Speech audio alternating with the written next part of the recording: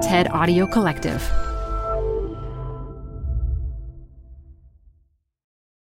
This episode is brought to you by Progressive.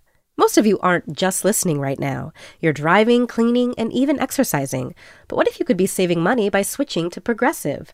Drivers who save by switching save nearly $750 on average, and auto customers qualify for an average of 7 discounts. Multitask right now. Quote today at Progressive.com. Progressive Casualty Insurance Company and Affiliates. National average 12-month savings of $744 by new customers surveyed who saved with Progressive between June 2022 and May 2023. Potential savings will vary. Discounts not available in all states and situations. Canva presents stories to keep you up at night. It was an ordinary workday until... The Singapore presentation is at 3 a.m. The office was shocked. That's when we sleep. Maya made it less scary with Canva. I'll just record my presentation so Singapore can watch it anytime. Record and present anytime with Canva presentations at canva.com. Designed for work.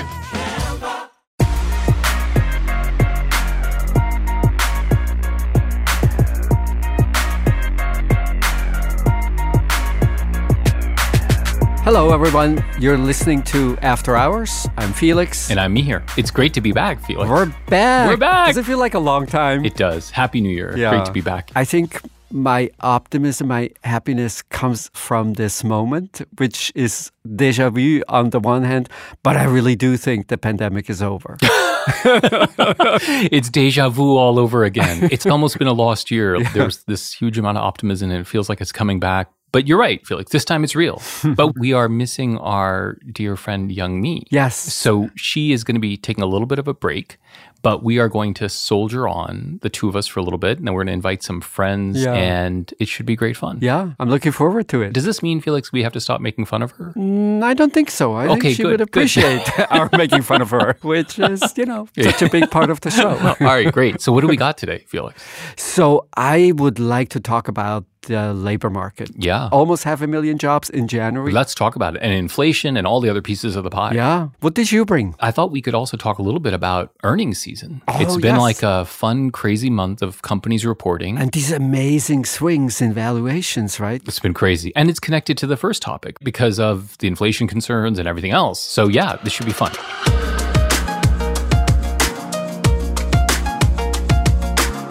All right, Felix, you want to talk about the labor market? Yeah, to me, it's very interesting. There are these views of the job market that we've gotten used to. So, for instance, this term, the big resignation, is everywhere. Right. There's a storyline that says we were stuck at home for so long, people worked under really difficult circumstances, and now there's mental health issues, people are tired, people are rethinking what they want out of life. Right. And as a result, we see people quit like never before. And when you then look more closely at the data, it's actually two very different stories that get mixed. One is the story of mostly professional white-collar workers who were at home. Output was amazingly stable. People worked from home and they did as good a job as they did when they were in the office, with the really important twist that it took them between 20 and 25% longer to create the same kind of work. And so that's just unsustainable. But if you look at quit rates, who quits, in particular in, say, in financial services or in professional services more generally, quit rates are absolutely unremarkable. Right. Absolute numbers tend to be high, but that's just because the economy is in fluctuation all the time. So if I tell you, last month 3 million people quit, you think, oh my God, 3 million people quit. But actually, every month, on average, for a long period of time, 3 million people quit. Right. And more important than their quitting is, what do they do next? Do they leave the labor force? Do they take new jobs? People quit, mostly restaurants, hotels. And the story there is people are going to better paid jobs. So think of two segments of the labor market. One, relatively stable, but people are exhausted. And one traditionally not very well paid, lots of opportunities to find better paying jobs.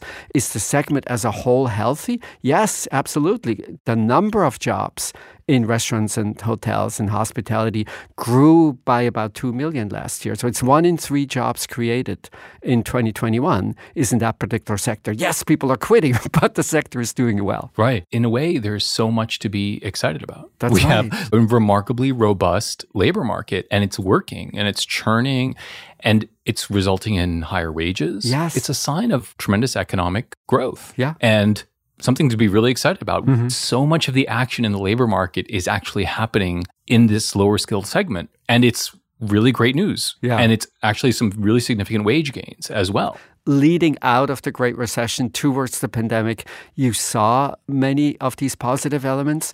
And frankly, I was a little nervous. Would it come back? Would the people who don't make so much money, would they again benefit from wage growth?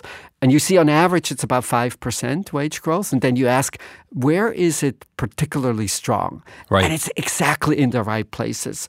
It's people who switch jobs, people who are lower skilled, people who are non-white, and women. It's a very sunny picture. And then you look at the polls of consumer confidence, or you look at the polls about how the president is doing handling the economy. Yeah.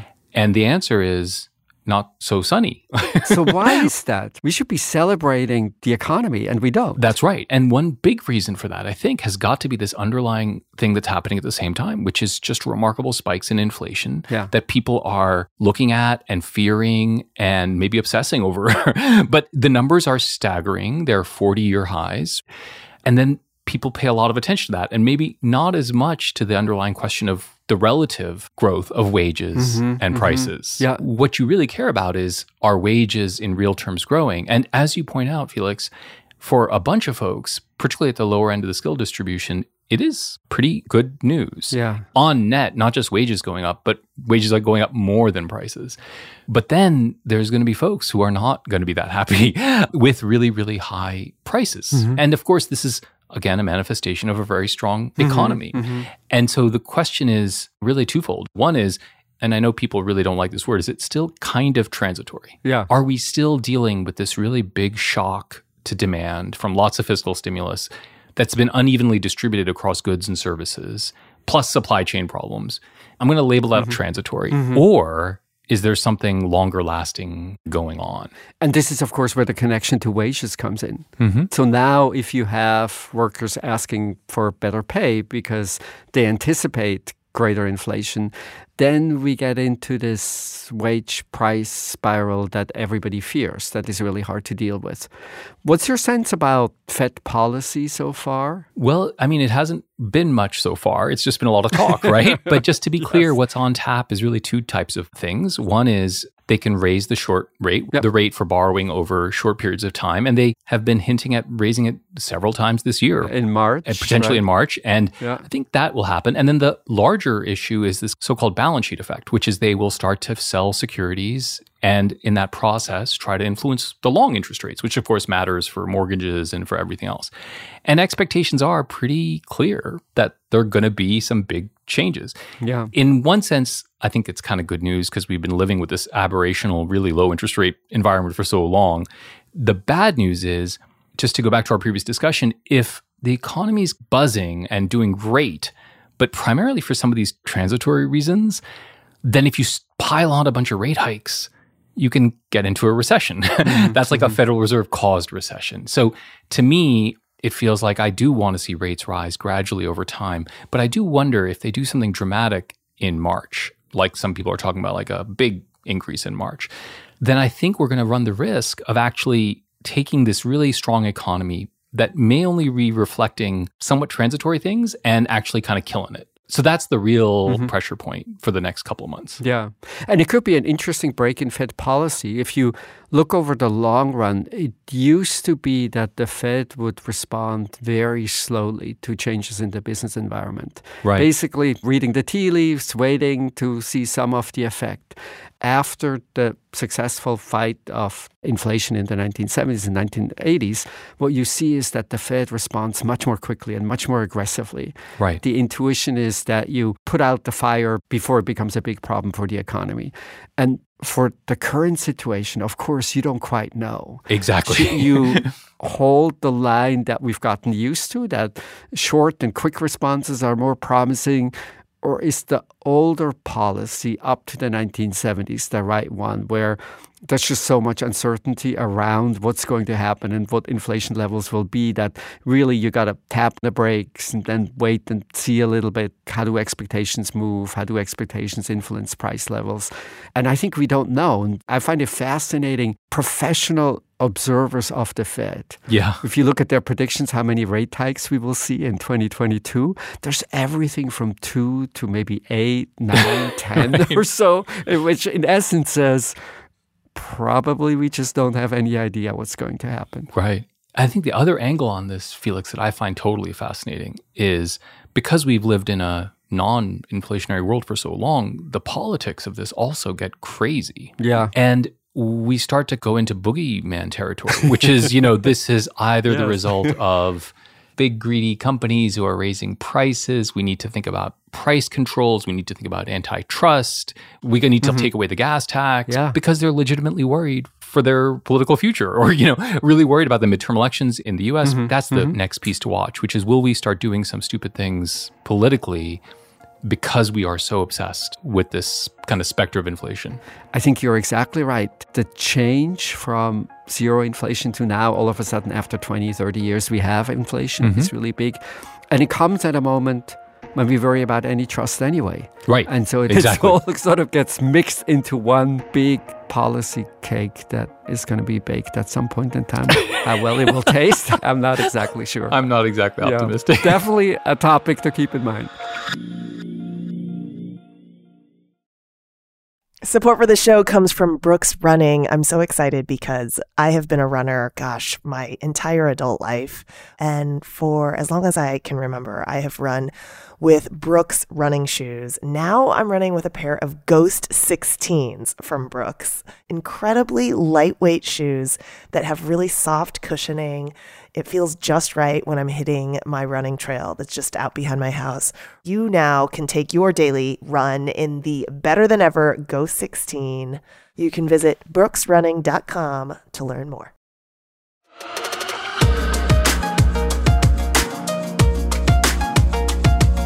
So, Mihir, the joys of earnings season. Yeah, no kidding. And what an earnings season it's been, right? No. So when we last talked, it was mid-December and life was fairly calm. And then in part as a reflection of the segment that we just did, all about concerns about interest rates, the market really fell out of bed and was really quite dramatic. Yep. And the NASDAQ was down as much as 10 or 12%. And you see these remarkable drops that are just kind of inexplicable. Like, when you think about a 20% drop, you think to yourself, okay, 20% drop must have really been bad news. But then when you say 20% drop, and that was $220 billion of market cap, it's just kind of mind-boggling that could happen in a day. Yeah. One of the ones that really struck me was a contrast. And it was the contrast between Disney and Netflix. Okay. Two companies that are really fun to watch. Yeah. So the first thing that happened is Netflix came out with seemingly an okay report that didn't miss by that much, but their forecast for user growth was really light in the first quarter of 2022, something like 2 or 3%, and the stock effectively lost a third of its value. Yeah, really amazing. Really amazing. Yeah. In part, it's a reminder, the companies that benefited from the pandemic, even though it's the pandemic, it's unusual, but these growth expectations that get built into market caps in ways that are really hard to justify over the long term. That's exactly right. And that was one of the pieces of the story that I loved, which is exactly your story, which is so-called pandemic stocks that had just been priced to maybe beyond perfection and massive growth expectations, and just a slight lowering of that causes this remarkable cratering.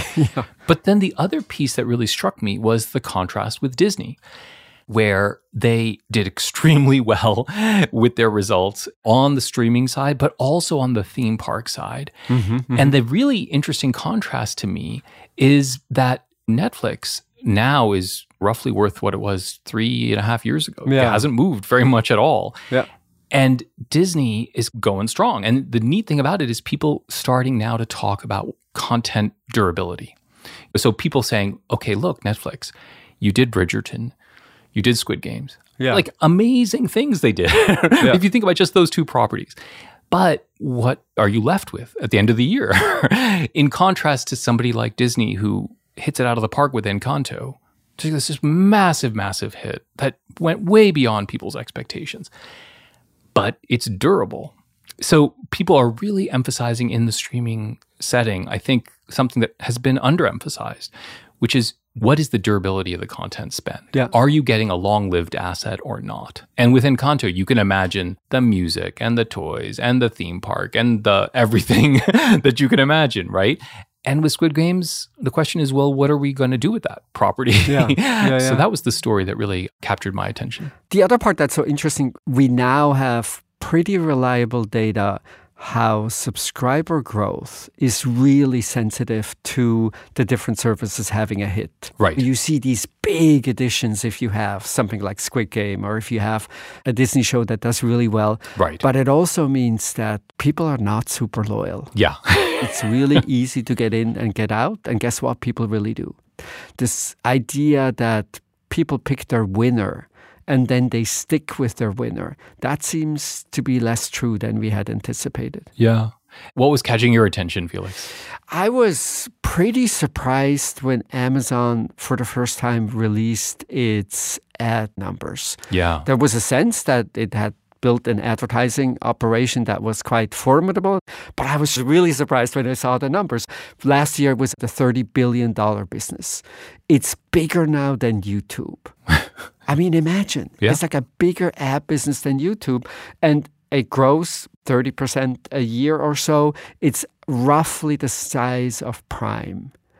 It speaks to this bigger issue, the importance of first-party data. Think about Meta or Facebook getting hammered as a result of the changes in privacy rules at Apple. If you're Amazon, you have two almost unbeatable advantages. You have consumer who are intent on purchasing products. Yeah. As we know from the Google Ad model, that's valuable. And then guess what? The moment you put in the search box what you're looking for, I have a pretty good idea what you're going to buy or what you're interested in buying. We've become so super sophisticated on the ad side. And at the same time, you just wonder, is the old trick to look at the search box? Maybe that's more powerful than anything else we have at this moment. Yeah, I think that's exactly right. And the distinction between advertising models like Facebook's and somebody's like Amazon, I think is really coming out. And we saw that with Google results as well. The two other things that really struck me about this, Felix, is one, it's interesting when companies begin reporting something in a new way. That decision, yes. Right. That decision itself is super interesting, right? Super so even, interesting. for example, with Meta, they really broke out advertising versus virtual reality this time. Yeah. And they were like, we're losing a lot of money in virtual reality in the Meta piece of this business, and we expect to continue to. So you're really sending signals in that way. The second piece that really struck me was AWS is like still just rocking. Yeah. It is just this remarkable beast inside Amazon that's growing at 40% a year and shows no sign of stopping. And you see now other companies emulating, right? It's basically what Walmart is doing now, building an advertising business, thinking of the stores as really the engines of profitability, and online grocery as a loss leader, as a slim margin kind of business. Yeah. Just like the marketplace at Amazon is in the end a slim margin kind of business. And so you wonder, say like 10 years, looking back at how we thought about e-commerce as a real opportunity. Yeah. Maybe it's not. It's amazing in the sense that it changes consumer behavior. Right. It changes how we choose, how we shop. But as a business opportunity, maybe it's just miserable. Maybe it's not really a business you want to be in.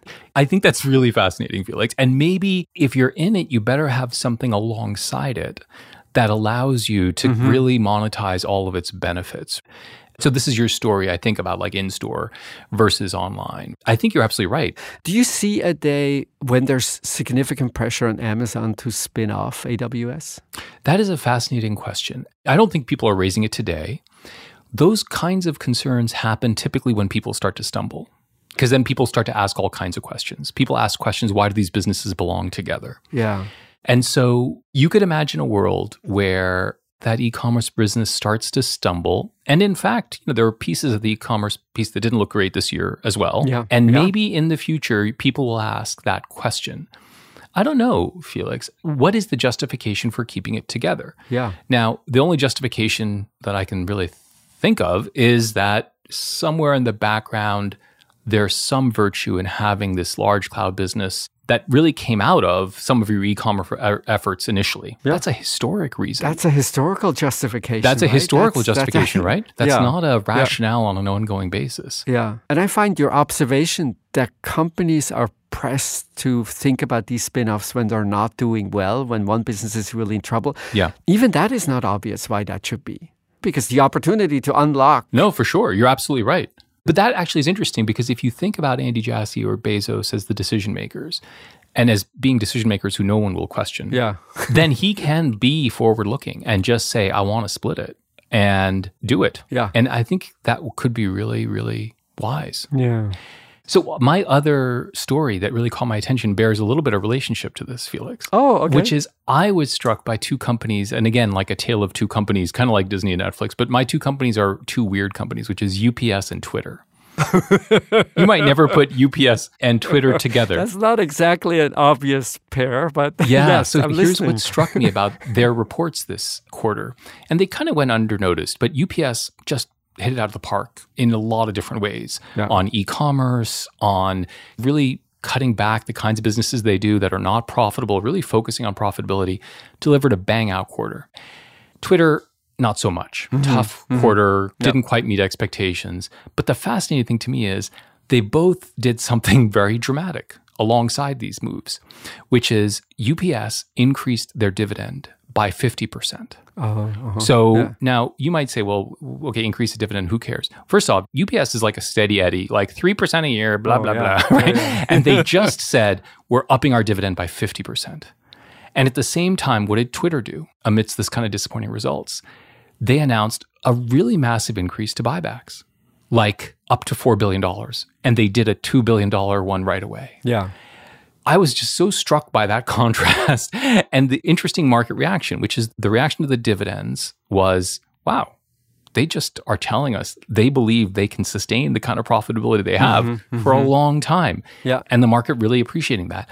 And then the buyback, not so much. Not so much. Yeah. And I just thought this feels like a turning point with rates rising in the way we think about dividends and buybacks. And maybe this long infatuation we've had with buybacks. Because I confess, when I saw the Twitter announcement, I thought to myself, it's like IBM all over again. Falling business underneath it, but we're going to just do this kind of buyback craziness all the way down. Yeah, it's also the intuition that you have about the two businesses matches these moves almost perfectly. Social media, of course, is such a quickly evolving, dramatic space. Yeah.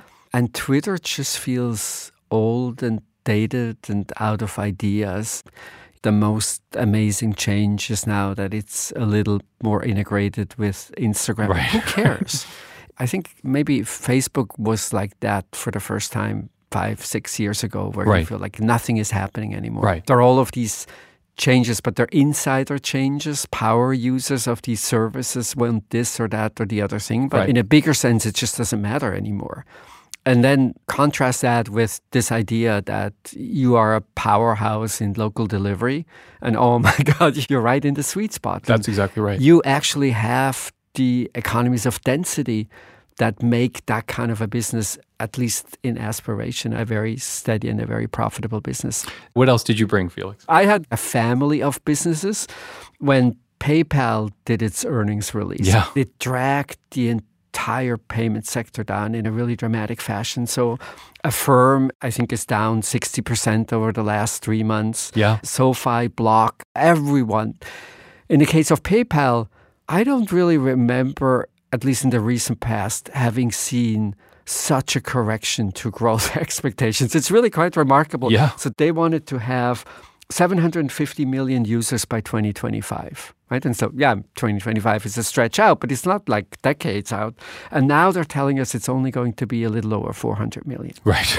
I mean, oh my God, what? You were off by how much? So what I find particularly interesting, what's the story now? Yeah. Sure, you think, oh, I'm buying the dip. And it's all about the penetration of payment services built on digital wallets. Right.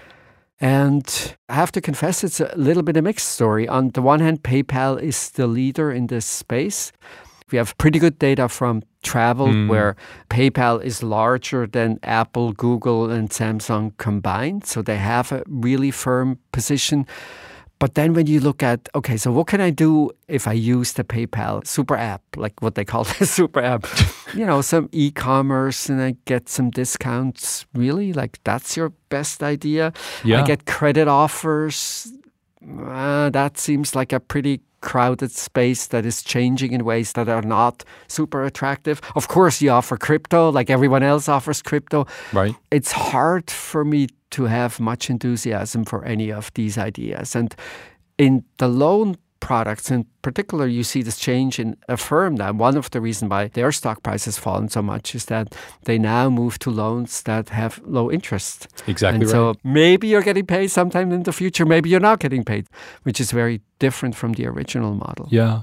And especially on Affirm, as you pointed out, first off, they're charging now interest, so they're not all zero rate loans. Yeah. They had this remarkable exposure to Peloton, which I don't think people understood. Yeah. Like there was all these big purchases that were coming through Peloton, which we know what has happened to them. But the larger story you're telling, Felix, I think is super interesting because fintech had really become this space where no one could do any wrong and where expectations were out of this world. And by the way, this has ripple effects through the venture world and everything else, right? So the whole buy now, pay later world is shaken because of what happened to Affirm. And there's hundreds of millions of dollars pouring into VCs on that market alone. And I think it's a reflection that that world is a lot harder to make headway into than people have imagined. That's just one example. You compare it to folks like MasterCard and Visa who are just chugging along like at quite a remarkable clip and doing fine and innovating in interesting ways. Yeah. And it's not entirely clear what this entire promise of fintech is yielding in aggregate. As you put it, these product ideas are good, but are they earth-shattering in the way that the valuations would suggest? Yeah. It's now very much an open question with PayPal coming back down to earth, but the entire sector, as you point out, is now 60, 70% below its highs. Remarkable. Yeah. You have to draw from that a real question mark about the promise of fintech. Yeah. Well, that'll be another interesting one to watch. Okay, good. So this was a good earnings season. Yeah, this was fun. And we didn't even talk about like Peloton and Meta, which were also amazing. Well, we'll come back and talk about that. We'll have lots of companies still reporting, right? So I can't wait to hear from Ford. Oh, yeah. Can't wait to hear from Rivian. So there's many stories ahead that we'll absolutely have to talk about. Excellent.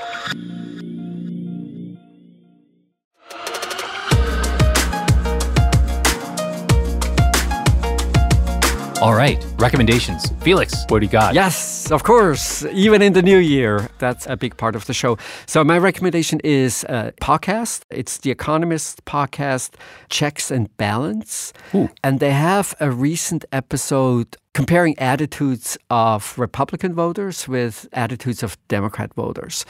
And the question is, why is it that liberals and progressives are so much more pessimistic about America than conservatives?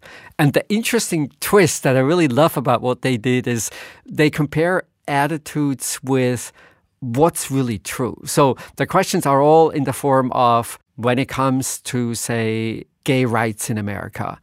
Compared to other countries, are we ahead? Are we behind? Are we in the top group? Right. And people give answers how they see America and where they think America stands. And by and large, it's not true across all categories, but by and large, liberals are way too tough on America. Interesting. And I love the dynamic on the podcast also. So it's two people with British accents and the New York bureau chief, an American. And the interplay between seeing America from afar and from the outside and then having someone who really sort of has the domestic perspective. Super interesting. I love the podcast as a whole, but this episode, which is called Left Side Story, is particularly fascinating. Oh, that's great. Having optimism in any political agenda is so important. Yeah. Because it just resonates with people. Yeah. It's just so hard to win in a pessimistic vein. Well, so it's been a couple of weeks, so I'm going to go a little crazy. Well, what else is new? I know. I'm sorry. Crazy means it's more than your usual 2 when the rules say you have to bring 1. And I'm going for 3. So I have 3, but they're all different. Yeah, so it's all okay. So I read a lovely book over break that I thought was really fun. It's by this author, Gary Steingart, and it's called Our Country Friends. Okay. And he is hilarious. And this is the first kind of pandemic novel. So it actually takes place during the pandemic. 5 friends are locked in a house in the country, and craziness ensues. The great part about it is it's so warm and touching, but also hilarious. And it's a real story about immigrants. Oh, it takes place in the United States? It takes place in the United States, in upstate New York, in mid-2020, like in the middle of the pandemic. Yeah. Really fun and just touching in its own way. My second is also very touching. I've previously talked about this writer named Jennifer Senior when she wrote this 9/11 piece. I remember. About Bobby McElvain. Yeah. She's got a new one in The Atlantic, and she is 2 for 2. I mean, these pieces are amazing. And this is about friendship and about how, as you get older, friendships matter so much and are yet quite hard. And so it's all about the nature of friendship. Yeah. I think we're contemporary ages. And so she's like channeling your thoughts. my thoughts. Yeah. And it's just great. And then the last one is on your UK theme. There's a UK podcast with an American co-host, and it's called The Trojan Horse Affair. So the guy who did S-Town, which was this fairly famous podcast, went to Birmingham and collaborated with a Brit to do this remarkable 8-part podcast. And I drank up the whole thing in a day. Like, I just loved it. But the neat part about it is it's about this scandal in Birmingham. But it's also like a buddy movie. These 2 guys who are making the podcast. And it's about the meaning of journalism, ultimately. Okay, I went crazy. That sounds fascinating. Those are my 3 for you. So this is it for today. Thank you for listening. This was After Hours from the TED Audio Collective. So I'll best you next time. I'll bring in 4 recommendations. There you go. It's going to be a war. The podcast will be like 2.5 hours, mostly recommendations. That is the overall thrust of things. You know, why are we even having these first 2 segments? Yeah, why? We just go to recommendations right away. That would be great.